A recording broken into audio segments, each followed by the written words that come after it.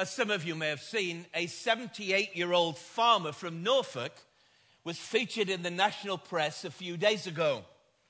I quote from the Daily Telegraph. Alec Garrard, 78 years old, has dedicated a massive 33,000 hours to constructing the ancient Herod's Temple, which measures a whopping 20 feet by 12 feet. This remarkable pensioner, there should be some pictures coming on the screen when the computer catches up, there you go. The pensioner has hand-baked and painted every clay brick and tile. He's even sculpted 4,000 tiny human figures to populate the courtyards. Historical experts believe this model is the best representation in the world of what the Jewish temple actually looked like, and it's attracted thousands of visitors from all over the globe. He gives them binoculars to be able to look at it. I thought microscope might be better, but anyway. But Mr. Garrard, who started this project in his 40s, says his masterpiece will not be finished in his lifetime. He says, I've been working at it for decades, but it will never be finished as I am always finding something new to add. Well, even though he also says his wife thinks he's mad and says she wishes she'd married a normal man, you have to say it's a remarkable achievement by just one person. But today, as we continue our series in the Old Testament book of Nehemiah, which we've entitled Restoring the Ruins, we read today of an even more remarkable achievement centered on that same city of Jerusalem in which the original Herod's temple would later be built. When Nehemiah, the cupbearer to the king of Persia, arrived in Jerusalem around the year 445 BC, he was faced with an enormous challenge. The walls of the ancient city lay in absolute and utter ruins. To restore them would mean rebuilding, and experts aren't sure about the actual length, somewhere between 1.5 and 2.5 miles of walls, up to 8 feet thick, between 15 and 20 feet high, with 10 major gates to put in place. Yet, the work was finished in 52 days. So, how did Nehemiah manage it? Well, not as a one-man project like our Norfolk farmer, but by harnessing the active cooperation and participation of his fellow citizens, building together. Building together. That's our theme this morning. So let's turn to the account. You'll find it in Nehemiah chapter 3. It's page 486 in the Pew Bibles.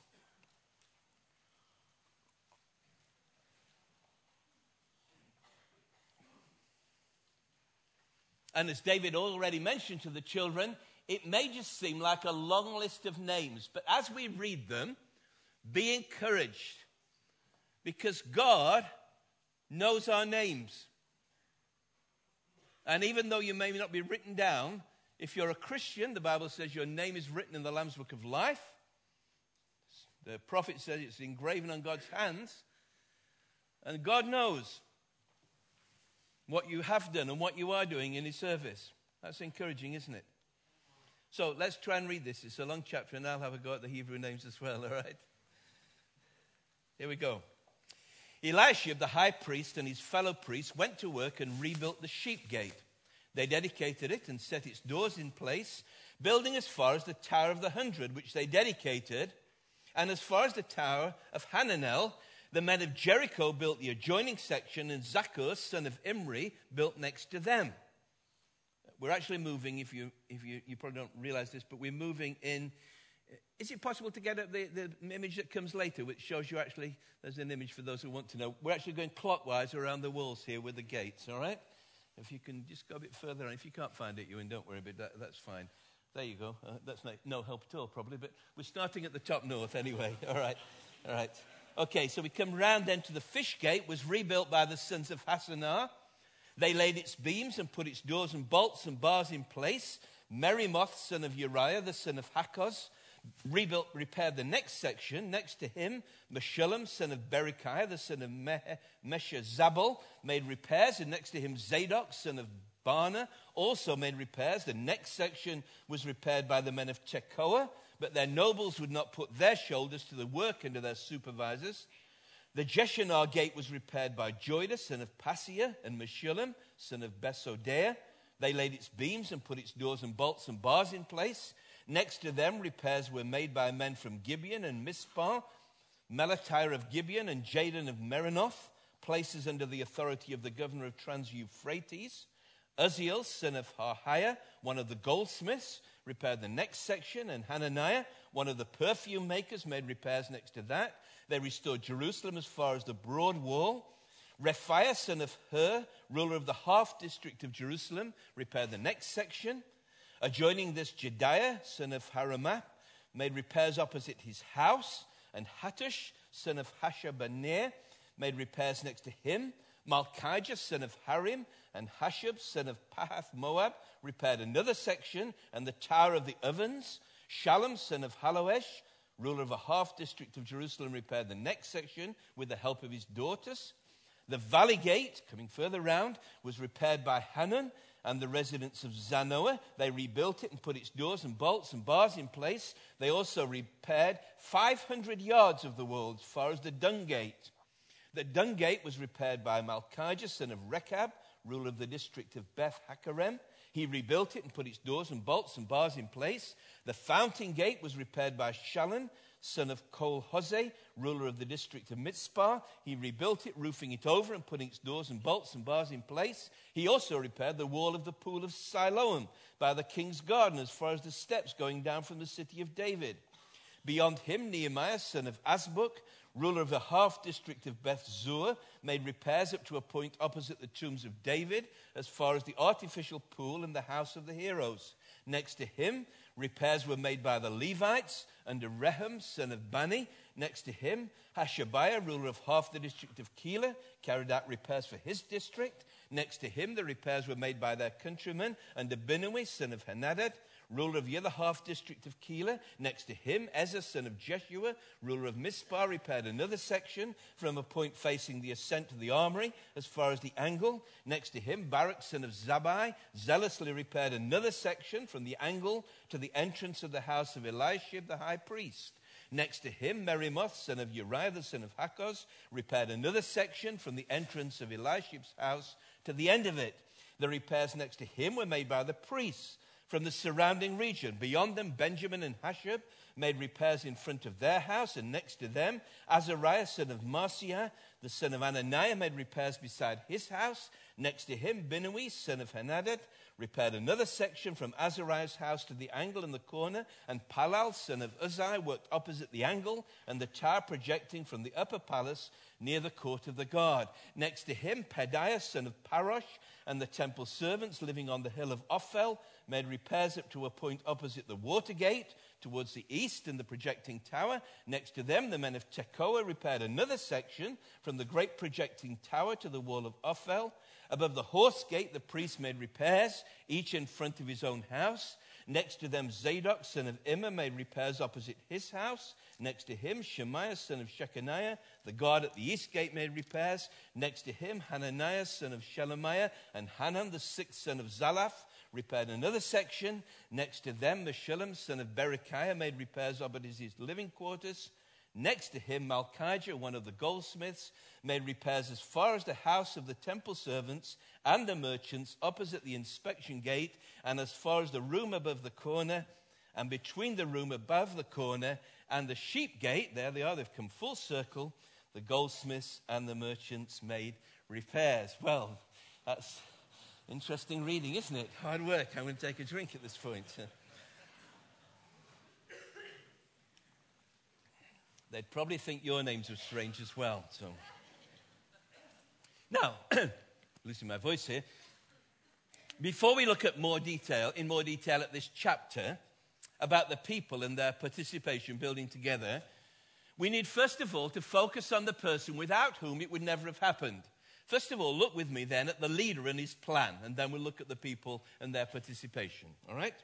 When Nehemiah arrived in Jerusalem, the biggest problem that he faced was not the broken walls of the city of God, but the broken spirits of the people of God. Some of these people were descendants of the poorer people whom the Babylonians had left behind 150 years before when they sieged and then sacked the city. They deported any survivors of any status or skills. Others there were Israelites who had returned from exile in Babylon in several waves.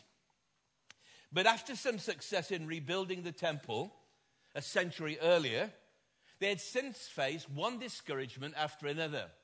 The most recent one had been the halting of a previous attempt to rebuild the walls by false stories sent to the king of Persia by their enemies.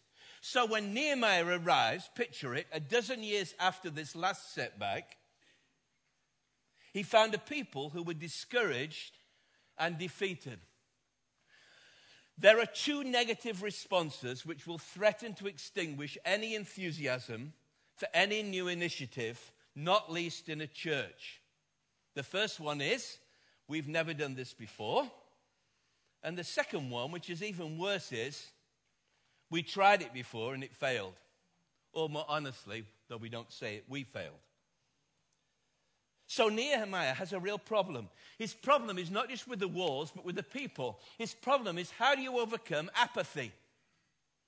The British historian, great British historian Arnold Toynbee wrote, apathy can only be overcome by enthusiasm, and enthusiasm can be aroused by two things. First, an ideal which takes the imagination by storm, and second, a definite, intelligible plan for carrying that ideal into practice. Now, as we look at this event, will you notice that Nehemiah has both of these things in place? He has an ideal, a vision. He also has a plan.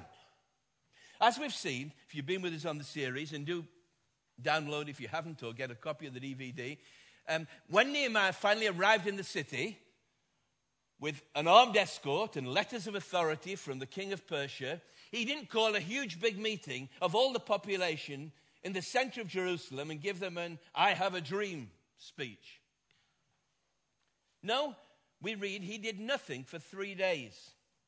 And then at night, with just a few men, he set out on a tour of the city walls, the broken walls. He began, therefore, by assessing the situation. This is back in chapter 2, verse 13.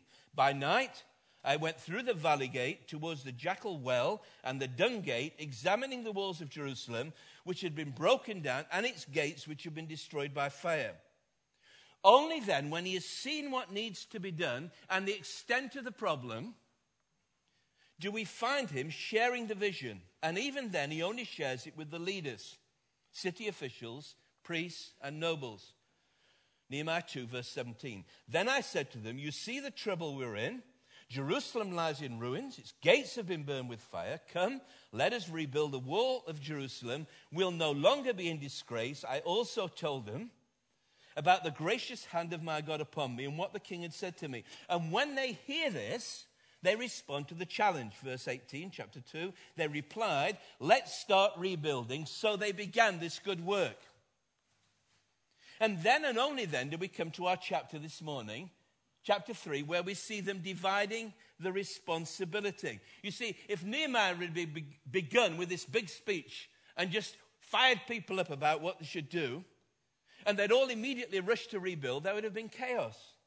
No, he first assessed the situation, then he shared the vision, and then when they indicated and owned the vision and their willingness to work, he assigns them to specific tasks. We'll see when we come to chapter 3. He's already thought this through. He's already mentally, or probably written it down, the division of the labor, how many groups and sections you're going to need. It's not absolutely sure about the route of the walls, but it appears that the walls were quite a bit smaller than the original walls of Jerusalem. He cuts out a long bit because of the task that awaits them, the size of the population. He's thought it through and worked it through. Planning under God's hand is and can be spiritual work. The American pastor James Montgomery Boyce commented, this is the most striking thing about chapter 3 that is so easily overlooked because it's so obvious. He writes, If the rebuilding of the walls had been tackled as a task whole in itself, and if one person or even a group of people had been assigned to it, the work would have seemed impossible, and rightly so. Who could rebuild an entire 1.5 miles or 2.5 wall? Nobody. But he continues, when the project was divided into 40 or 41 segments, as the chapter shows it was, then that 2.5 mile project became manageable. Now, the application to us is obvious, but it's so obvious we need to say it. We are not building, as David said to the children, a physical wall. But if we belong to Christ, we are part of his church, which he is building throughout the world. Writing to the Christians in Ephesus, the Apostle Paul reminds them, and us if we are followers of Jesus, they are now part of, members of the church, God's building. This is Ephesians 2. Consequently, he says to these people who had no Jewish background, they were from a Gentile background, you are no longer foreigners and aliens, but fellow citizens with God's people and members of God's household, built on the foundation of the apostles and prophets, with Christ Jesus himself as the chief cornerstone. In him the whole building is joined together and rises to become a holy temple in the Lord. If you are a Christian, you have the most amazing privilege. You are part of the church, capital C. You belong to Christ, part of his people, scattered throughout the world, made up of innumerable people from every tribe and tongue, kindred and nation, both past and present and yet to come. You're part of what we call the universal church. But you need to build where you are. There are some of us here who say, yes, amen to the first point, but not to the second point.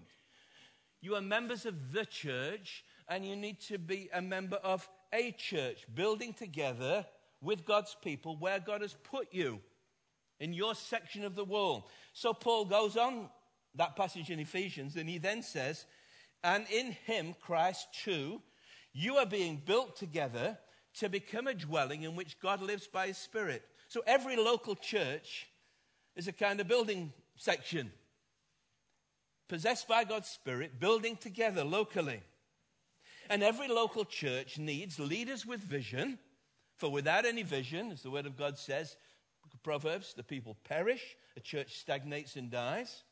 But a local church also needs vision with planning, which involves what is popularly called every person, every member ministry. All of us working together to build God's church. Those who belong to the church should belong to a church. If God has brought you to Edinburgh, you need to find a church where you can work to build Christ's kingdom. If it's Charlotte Chapel, God bless you. We welcome you. If you know Jesus Christ and want to roll up your sleeves and get involved. If not, you need to find a church somewhere else. So I ask you a question. This is pretty practical. Do you belong to a local church? And if so, what part are you playing within it? Working together with other members. And let me speak on a larger scale. What applies to building together within local churches also applies across local churches. One of my concerns in the years I've been here in Edinburgh, these past 17 years, is that there is no real coming together of churches, Bible-believing churches across the spectrum. There is no real coming together of pastors to pray together. There are little groups here and there, but you just can't get pastors to pray together. So here's a prayer point for you. When the OM ship Logos Hope comes in April, the day after it comes, some of us who are concerned about this have organized and are inviting all the pastors in Edinburgh who believe in the gospel, who believe in God's word, to come together and make a start, and let's pray together. Be united together in prayer. I want you to pray that will be successful. Because we have enough opposition and enemies without fighting among ourselves. And also without building all in the same section of the wall. Another thing that's very interesting while I've been here these years, which never happened in my generation, and it's a mixed blessing, is my guess is while I've been here in these years, on average, at least one church has been planted in Edinburgh, a new church from outside. Probably 15 to 20, maybe more than that. I've never sat down and counted them all. Of people who have come to Edinburgh and said, God has called me to plant a church in Edinburgh. I think of one man I met at a little prayer meeting. I said, "Where are you from?" I think he was from South Africa or Australia. I can't remember exactly the details, but I do remember what his answer was. He said, "God has called me to come and plant a church in Edinburgh." And I said, "That's great." I said, "Listen, I can give you a list of these really needy areas where there is no real gospel witness." "Oh, no," he said, "city centre as close to the university as possible." Listen, friends, if we're all building the same section of wall, what about the areas where there is no building going on? At our elders meeting this week, Mez McConnell came and reported on the work that was going on at Nidri. And one of us somewhat foolishly said to Mez, "What do you want to see in 3 years' time?" Mez said, "I'd like to plant 2 more churches, one in Bingham and one in Greendykes." Now, if you know anything about Edinburgh, church planters from all over the world are not looking to plant churches in Bingham, Greendykes, and Nidri. You won't have any competition, friends. We need to be building together as churches. There are great gaps in the world where there is no gospel witness. And it's a desperate situation if we're all, I'm not, the students here, I'm glad to see you. It's wonderful to see you, you know. As many as you want to come, you're welcome. But listen, friends, we can't all be working just with students in the city centre. And just with Christian students. We need to be reaching out, as the University of Toronto did in their mission recently, to reach out to the people in Edinburgh that aren't Christians. Friends, there's enough sinners to go around. So, enough said on that, but let's return to the local church and Nehemiah's challenge as we turn from the leader and his plan to the people and their participation.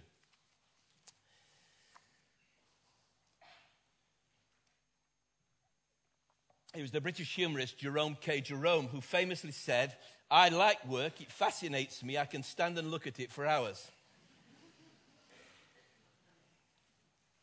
In his book on Nehemiah, Warren Wiersbe, the American pastor, who, if you've ever heard him, is a very humorous person himself, quotes this in his book. He calls the chapter on Nehemiah 3, it's a great title, I wish I could have stolen it and not told you, but he calls this chapter Wall-to-Wall Workers. I kind of like that. And he writes this, "When it comes to the work of the Lord, there is no place for spectators or self-appointed advisors or critics, but there is always room for workers." What do we need in Charlotte Chapel? Workers. Some people come to a church like this and think, "There's a lot of people there, I can take it easy." Listen, we need workers. We need people in our youth council. We need people to work with young people. We need people, just if you need a job, just join and we'll give you plenty. We'll give you a list. And we see in the list of people in Nehemiah 3, we see them working together to rebuild the walls of Jerusalem. Notice, first of all, as we've already seen, the division of the work. It's centered on gates and sections of wall. Of course, for the wall, there was plenty of stone and rubble lying around. You can't destroy stone so easily. For the timber, it was all being burnt and decayed, and you'll know that Nehemiah had permission from the king to use wood from the king's forest. There are 2 words that recur throughout this chapter. You probably noticed them. One is translated built or rebuilt, which is found 7 times. The other more common word is the word repair, which means to make strong or firm. And I counted 35 times that word is used in the chapter. There are these 10 gates, which we've described in an anti-clockwise direction, beginning at the sheep gate, and see the image again, going all the way around and then coming back up to the other side again. When I was growing up, I remember going to Bible conferences where we had Bible teachers who gave very interesting sermons on the significance of every one of the gates and what they all meant. For example, the fountain gate represents the Spirit of God. The water gate represents the Word of God. I can't quite remember what the dung gate represented, but I'm not going to go there. And what they said was quite helpful, and it was true, but I don't think that's what the point of the passage is. The main point with gates is, what do gates do? Well, they provide security so that those who need to be in are in and those who need to be out are kept out.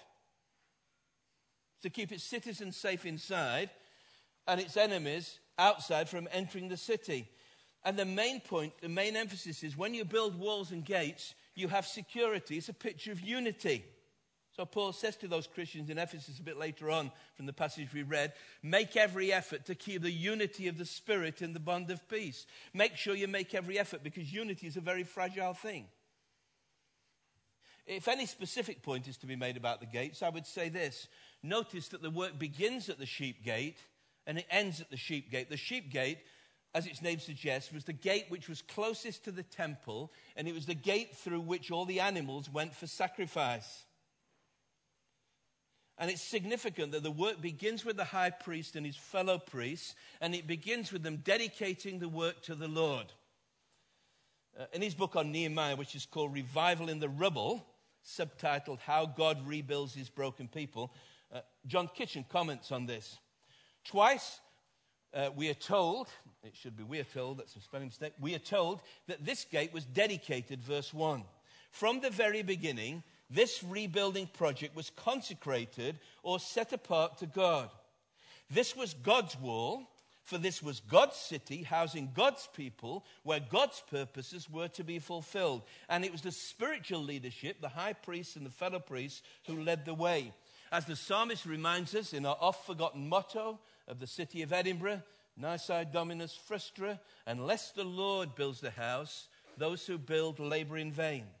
Unless the Lord watches over the city, the watchmen stand guard in vain. So there were 10 gates that were rebuilt, and depending on how you count, there are 40 sections of walls. It's clear that some were longer than others. Did you notice that it said one particular long stretch was 1,000 cubits, which is about 500 yards long? We presumably told this because it was out of the ordinary. If you divide up the actual length between 40 people, which is the kind of thing I enjoy doing, you got about 50 yards each of wall, if you even it out. So turn then to the description of the workers and notice the contrast we have here. And David pointed it out to the children earlier in his talk. First of all, the opening verses describe the fact that we have priests and people involved in the work. Verses 1 to 2, Elisha the high priest and his fellow priests went to work. The men of Jericho built the adjoining section. So here's priests and people working together. The priest didn't say, I know we don't get our hands dirty. That's not spiritual work. No, they got stuck into the work. We also noticed that special attention is given to the fact that the workers also included men and women. Shallum, the son of Halohesh, ruler of a half district of Jerusalem, repaired the next section with the help of his daughters. This was not a men-only work site. No, it was hard hats all round and big signs saying danger, men and women at work. Notice that the workers also included craftsmen and traders. I love the bit about the goldsmiths and the perfume makers. You imagine a guy who's a perfume maker. I would imagine they didn't have pretty rough hands, you know. I'll spray some perfume on you while you do the work. No. They got stuck in between the room above the corn and the sheep gate, the goldsmiths and merchants, the men who just did business. They worked together. And notice finally the workers came from near and far. Some worked on sections of wall right next to their houses. I would imagine you didn't find it difficult to persuade them to build a wall next to their house. But other people came from a long way away to do the work. For example, men from Tekoa, verse 12, that's southeast of Jerusalem, Zanoah to the southwest, and 8 miles north, Mizpah. The fountain gate was repaired by Shallum, son of Kol-Hezir, ruler of the district of Mizpah. This must have involved personal risk and cost, and yet the people were inspired to come together and to contribute and to work together. Some of them even took on 2 sections of the work, as we saw.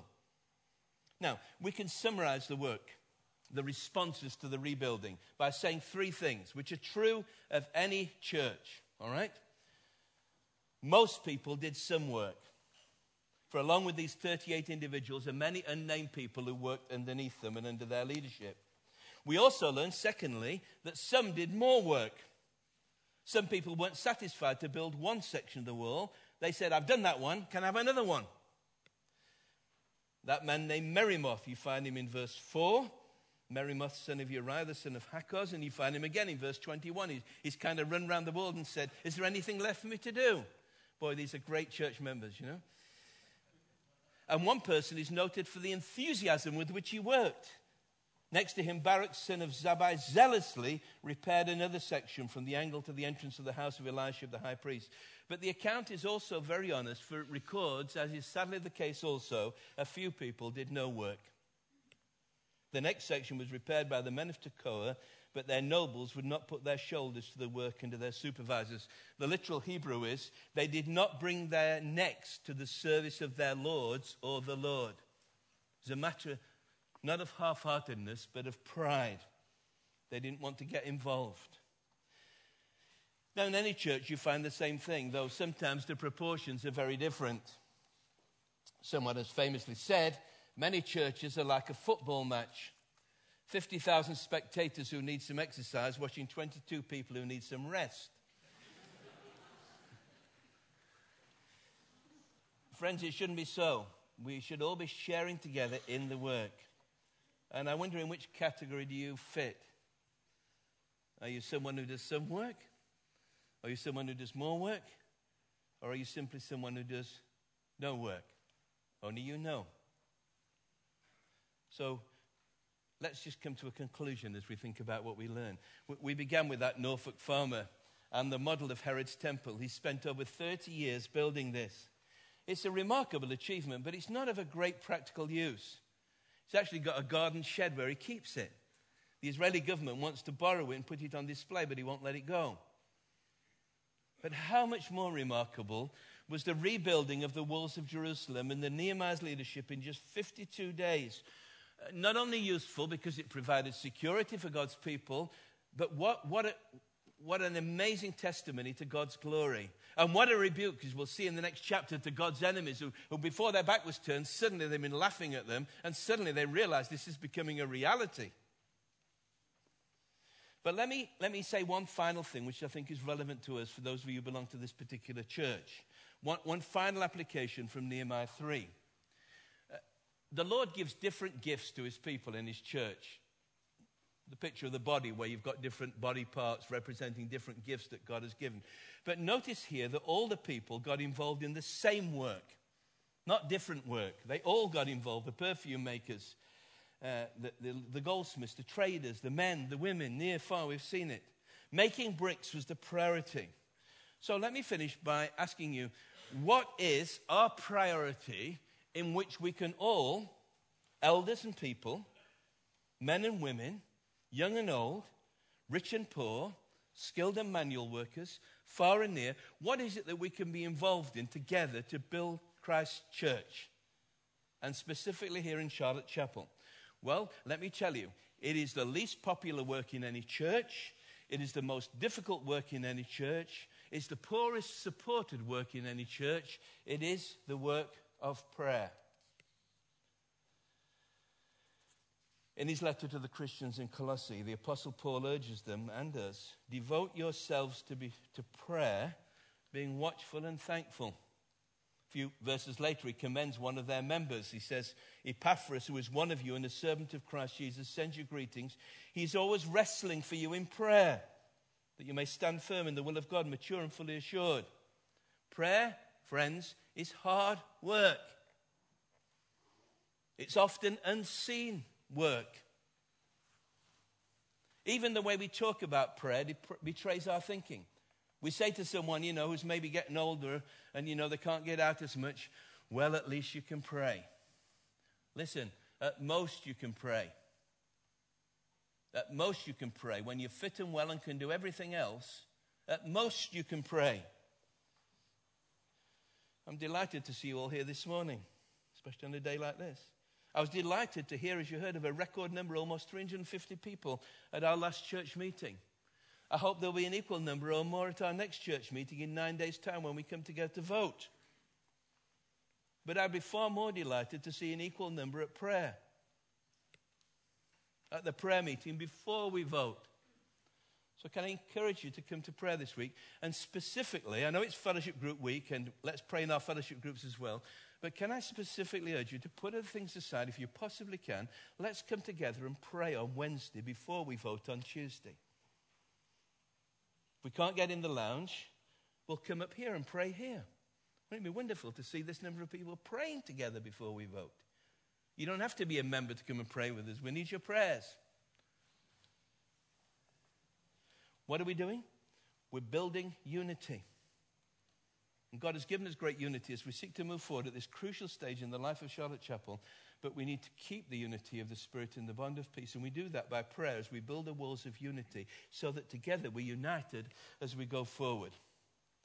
As we do so, we can prove the promise with which I began my ministry in Charlotte Chapel. I was looking at my records on August the 23rd, 1992. The message was entitled Great Expectations. And it was based on Ephesians 3. And I conclude with this as a prayer and assurance. Now to him who is able to do immeasurably more than all we ask or imagine, according to his power that is at work within us, to him be glory, where? In the church and in Christ Jesus, throughout all generations, forever and ever. And all God's people said, Amen. Let's come together and sing as we conclude this morning.